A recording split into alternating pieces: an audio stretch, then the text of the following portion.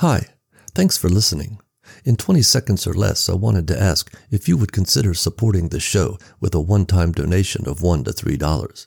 The funds go to subscription fees, equipment upkeep, and a general sense of well-being. Links in the show notes. And again, thanks for listening. Okay, on with the show.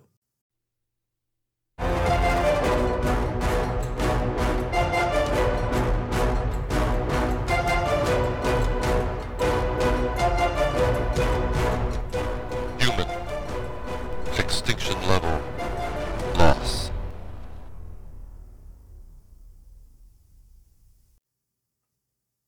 "26. Everyone shuffled into the cafeteria, all in their own haze as they tried to shake off the slumber of the night before. Nicole sat at one of the tables drinking her coffee as the others got their food and found a seat. Sam shuffled over and plopped down next to her. She stared at him. It appeared to her as if it was taking all his effort to find the energy to even eat. He had a spoon full of frosted oats halfway to his mouth when she cleared her throat. "Forgetting something, Sam?" she said. He looked over at her a second before the realization pierced his grogginess. Putting the spoon back in the bowl, he shoved it over to her. "Aw, thank you, Sam. That's very sweet," she said, smiling. Having served Nicole her breakfast, Sam hauled himself up to get his own. Halfway to the kitchen, Nicole called out to him. "Hey, Sam, you come in under a minute today. I'll let you drive the GTO," she said. Sam turned and smiled. "You mean when we hightail it out of here?" he said. Nicole smirked. "No, but sometime," she said. Sam turned and made his way to the kitchen, a little more pep in his step. After breakfast, they all went to their assigned tasks. Nicole stood by the vehicles and keyed the radio. "All right, Sam, Walt, start shooting," she said. Nicole listened for the pops of the rifles, barely audible out on the field, and tried not to think what that would mean for tomorrow. When several rounds had been fired, she shouted into the radio, "All right, Sam, Walt, go!" Nicole mashed the button on the stopwatch. The second hand raced around the 30-second mark. When it began its climb toward 45, she looked up and saw Sam and Walt bust out the doors and race down the steps. "Yeah, guys," she said as she watched them hit the field and run towards her. She mashed the button on the watch at 53 seconds as the two raced past her and slapped hands on the vehicles. Huffing, Sam and Walt turned and looked at her, waiting to hear their time. "Under a minute, gentlemen," she said. Sam and Walt turned and high-fived. "Looks like I got me a ticket to ride," Sam said. Nicole smiled. "I promised and I meant it," she said. The three walked back over to the field entrance. "Let's see how many balloons you got there, though, man," Walt said. Nicole smirked and picked up on Walt's friendly ribbing. "I bet he just shot his gun in the air as he was running," she said. Sam furrowed his brow. "Did not. I got all of them," he said. Walt and Nicole looked at him, and his confidence faltered. "Well, almost all of them," he said. Nicole laughed. "Uh-huh." Walt, Sam, and Nicole looked up at Sam's line of balloons. Of the 12 that were strung across the width of the corridor, 5 were popped. "You said you got almost all of them, Sam. That's not even half. Walt got 9 of his," Nicole said. Sam looked at the balloons, frowning. Walt looked at him and put his hand on Sam's shoulder. "I'll tell you what, Sam. I'll make you the same deal Nicole made. You get 9 of those balloons next time, you can drive my bus, man," Walt said. Nicole tried to hide a smile. Sam looked over at Walt with a faltering grin. "The bus, Sam's words failed him. "She's a sweet ride, dude," Walt said, all smiles. He slapped Sam on the back, then moved to string up some new balloons. Billy felt like he was flying. The urethane wheels of the inline skates under his feet hummed softly across the smooth, polished surface of the corridor floor. As he gripped the rope, he kept his knees bent slightly and his body relaxed, just like Jordan had taught him. He watched as ahead of him Paul turned around and smiled. Billy smiled back as Paul gave him the thumbs up and told him he was going to go a little faster. Seconds later, the breeze whipped a little stronger through his hair, and the sense of flying increased. He looked over to his left and saw Jordan by his side. She was keeping pace effortlessly, her arms swinging from side to side, her body swaying. Billy thought that at that moment, that even if he wasn't on the skates, he would still feel like he was flying, just by looking at her. He looked ahead and leaned into the curve, straightening up again on the straightaway. He thought this was the best day of his life. As the air slid over and past him, he felt as if he was being washed clean. He wasn't the rich kid, or the wimp, or the boy that everyone overlooked. He was Billy, doing something important, to help out. He was being relied upon, and might even get a girlfriend out of the deal. It was a good day, and he smiled. As they made the last turn and hit the home stretch, he saw Paul turn and give him the signal. Billy began to pull himself forward. Hand over hand, he edged himself closer to the rear seat of the cart. He grabbed the frame of the canopy that formed the cart's roof and pulled himself into the seat just as Paul decelerated and made the sharp turn up the ramp to the field. The cart bucked as it hit the ramp and shot out onto the concrete perimeter. Billy held on against the momentum as Paul came to a screeching halt by Walt's bus. Billy climbed out as Jordan came racing up. She embraced him, her own forward momentum causing them to spin in a circle. Paul came over and cleared his throat. Smiling, he gently separated the two adolescents. Billy stuck his hands in his pockets and looked down, but only for a second. He felt Paul's hand pat him on the back, watched him mouth the words, "Good job." He glanced up at Jordan, being led away by her father. She looked at him over her shoulder and beamed. Billy skated back towards the ramp. Yeah, it was a good day. Walt emerged from the bus and came around the back. Everyone was assembled. "It's all packed up tight, man. Nothing left to it but to do it, you know," he said. They had spent the final hours of the day helping Paul and Jordan gather the things they wanted to take with them and packing them into Walt's bus. Nicole surveyed the group. They all looked up at her when she approached. They waited, like they expected her to say something, and she suddenly felt like she should. "We don't lose anybody tomorrow, understand?" she said. It was curt and more to the point than she wanted to make it, but it's what she wanted to say. Everyone nodded. Nicole had given them their battle cry. The reality of what they had to do bolstered their understanding more than words ever could. Knowing what had to be done filled everyone's mind. They slowly wandered off the field to try and get some sleep. Nicole lay on a couch staring up at the ceiling in one of the training rooms. She thought they were ready. They had trained like they were going to fight. There was nothing left to it but to fight like they had trained. As she tried to sleep, she wondered if she had been too hard on her father growing up. Tomorrow, she would put people in harm's way based on an idea she had encouraged. If people died, it would be on her. This is what her father dealt in his whole life. No wonder he was distant and hard, she thought. Nicole could feel now what must have weighed on her father almost every mission. She promised herself when she got to Colorado she would tell him that maybe she finally understood. It was the comfort of this thought that let Stephen Bennett's daughter finally drift off to sleep. 27. Paul stood in the center of the field, staring at the clear doors beyond the end zone. The dead relentlessly tried to get in. Nicole came up to him, and Paul looked at her. "I found the old air horn. It's the one me and Trevor used. Figured this would get their attention, even if, all this beefcake didn't," he said, gesturing to his physique. He tried to smile, and Nicole tried to laugh. "The timer is set?" Nicole said. Paul nodded. "Jordan all tucked away?" she said, ticking off items in her head. Paul looked to the bus. Nicole placed her hand on Paul's shoulder and squeezed. "Okay. See you in a minute," she said. "Yeah," Paul said.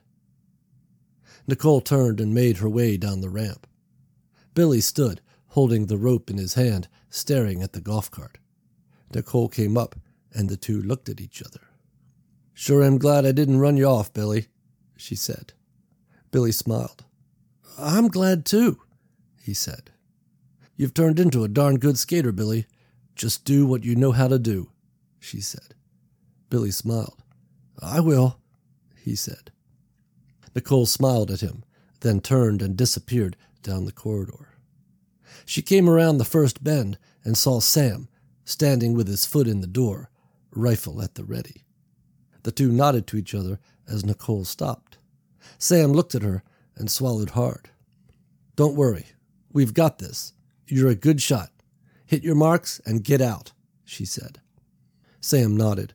Nicole slapped him on the shoulder, turned to go, but then stopped and looked back at him. "The only thing you need to worry about is not scratching my car when I let you drive it. You do that, then you've got real trouble," she said. Sam smiled, then turned and looked down the corridor, readying himself. Around the next curve, she saw Walt at the ready. She stopped and they looked at each other. "I'd rather be drinking one of your smoothies about now," she said. Walt smiled. "I hear you, man. Hey, we're going to make this. I got a Bob Marley song running through my head right now. Bob always talks to me when I get concerned, Walt said. Nicole looked at Walt. "What's Bob telling you right now?" she said. "He's telling me to feel all right, man," he said. Nicole nodded. Walt got ready, and Nicole continued down the corridor to her position. Paul stood alone, facing the dead. He had synchronized his watch to the timer on the doors. He had just seconds to go, but it felt to him like an eternity. He jumped when his watch began to beep, and he heard the gears begin to wind. He watched as the bottom of the doors in front of him began to rise. Instantly, the soundproofing vanished, and the growing crescendo that had always been there began to reach his ears. The moans and howls of the hungry dead assaulted him. Not immediately realizing what was happening, the dead clamored at the rising doors. Paul turned and looked behind him, down the field at the second set of doors, and saw the same thing. He turned and tried to keep his eyes on both sets at once. Where would the breach happen first? As the doors rose in unison, the dead discovered their reprieve and surged in from both sides. Paul took a breath. "This is it," he said, and mashed the button on the air horn. This got their attention, and from both sides they surged toward him. Paul continued to sound the horn as he ran down the ramp. The dead, closing like the Red Sea after Moses, became a single horde. They turned toward the ramp and pursued Paul. Paul looked to Billy as he jumped aboard the cart. In his panic, Paul kept the button on the horn mashed. The result was a continuous deafening blare. Billy bent his knees and readied himself. A grisly hand came within inches of his shoulder as the rope tightened, and Billy was sped away. Paul pressed the pedal, and the dead followed. Billy wobbled unsteadily on his feet. Fear seized him as he felt like he was going to fall. He tried to relax and looked over to his right. He imagined Jordan there, flying gracefully by his side, smiling at him. He relaxed, the tension going out of his legs. All the noise quieted. There was only him and Jordan, flying. As Paul rounded the first curve, he saw Sam's eyes grow large as he approached. Behind Billy, 3 runners were gaining. As Paul sped past, Sam found his marks and fired. 2 shots in the head of each of the leaders dropped them, buying Billy precious feet of safety. Sam saw Billy smiling, looking peaceful as he flew by, not seeming to even see him. As Billy passed, Sam ducked inside the door, slamming it shut behind him as the dead poured past. Sam turned and ran. Paul kept his head down as he raced down the next straightaway. Behind him, 4 more runners had taken the lead. Walt readied himself, and with a Positive Island song on his lips, began to drop the pursuing dead. As soon as Billy was past, Walt ducked inside the door and away. Paul wanted to look behind him. He knew that the shooting meant that some of the dead had gotten close, must have almost gotten Billy. It was everything he could do to not just look behind him once. He pushed the pedal that was already mashed to the floor even harder. The wail of the air horn screamed out and echoed off the walls. As he rounded the third turn, he saw Nicole aiming. She was as still as a stone as her rifle fired. Paul saw the fire jump from the barrel as Nicole squeezed the trigger. A wave of the dead dropped behind Billy. The ones behind dropped back even further as the ones in front tripped and fell over the fallen. Nicole turned and ran through the door, shutting it behind her. As Paul sped down the last straightaway, he knew that they were alone with the dead now. He gripped the wheel and steeled himself for what came next. As he approached the last turn, he knew there would be no shooters, that he would have to slow down to make the turn, that Billy would have to be in the cart, but that there was nothing he could do about it if he wasn't. He looked up and saw the writing that Nicole had put on the wall. Go fast. Paul felt the cart bounce as if something had hit it from behind. Fear seized his heart as he thought the worst. Against everything he knew he should do, he turned to see what death awaited him. He saw Billy, sitting on the back seat and holding on. Behind him was only empty corridor. Paul turned back around and saw the field entrance up ahead. He let up on the pedal, tapped the brake, and turned the wheel. The cart turned, but the dead had left a slick of viscera behind them, and the cart slid on it. Rather than continuing up the ramp, the cart skidded into the left side wall of the field entrance. Paul stomped on the accelerator, but could get no traction. The wheels spun under the cart. Billy saw what was happening and thought of getting out and pushing until he remembered he was wearing skates. He looked at Paul, and the two locked eyes. Paul's face flashed resignation to their fate. Billy saw it too, and his heart fell. An image of Jordan flashed in his mind, the knowledge that she would not be his first kiss, his first love, and it made him angry. Beneath him, the wheels of the cart continued to spin. Down the corridor, the first of the dead began to round the curve. Billy looked down and saw the spray of gore being kicked away by the spinning tires. It came to him in a flash, and he began to jump up and down on the back of the cart. As he came down, his weight forced the tires into the gore and onto the concrete. On the field, Walt sat behind the wheel of his bus, looking in his mirrors for the first sign of Paul and Billy. He revved the engine to keep it hot. Jordan looked out the back window for her father. In the GTO, Nicole did the same. Jordan pressed her face against the rear window of the bus. Several seconds passed. "I see them," she said as she caught sight of the cart nosing out of the field entrance. "Why aren't they coming?" she said as she watched the cart slip and slide up the ramp. On the cart, Billy continued to hop up and down. With each bounce, the wheels would catch, sending the cart lurching forward. As it reached the top, a final bounce from Billy got the traction they needed, and the cart shot out of the entrance and hit the field. Paul shouted, and for the first time noticed he was still pressing the button on the air horn. He tossed it away as he sped towards the waiting bus.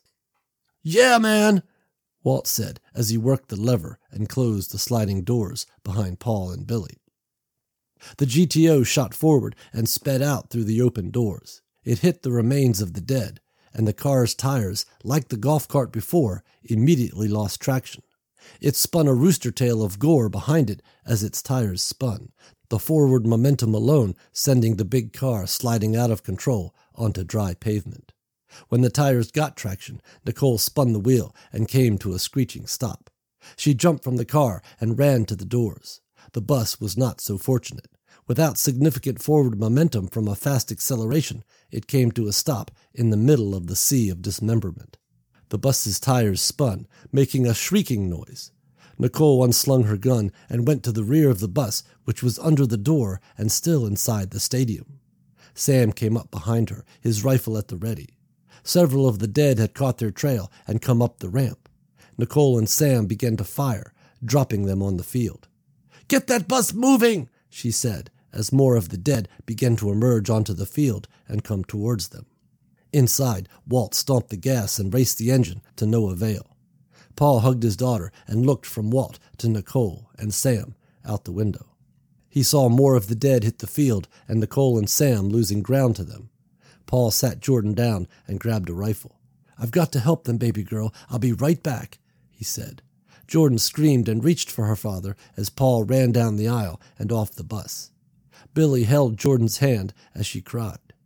Paul joined Nicole and Sam as they fired on the increasing number of dead that were pouring out onto the field. "I'm out," Nicole said as she whipped the rifle onto her back and pulled a pistol. Sam covered her as she readied her aim. Inside the bus, Billy listened to the tires spin, heard Jordan crying and the guns firing. His eyes lit up as he realized what needed to happen. He pulled Jordan after him to the rear of the bus. Their added weight dropped the rear of the bus a little, and the sound of the tires dropped an octave and moved forward several inches. Outside, Paul, Sam, and Nicole did not notice as they continued to shoot. Billy banged on the glass and tried to get their attention, but they were not turning around. Billy looked to the front of the bus and shouted at Walt, "Honk your horn, Walt!" Walt looked in the mirror and saw Billy gesturing to him. He began to lay on the horn. Outside, Nicole heard the horn and turned. She looked up as she saw Billy and Jordan gesturing to the rear of the bus. It took a second for her to realize what they were meaning. She turned to Paul. "Jump on the rear of the bus!" Paul looked to her, then the rear of the bus.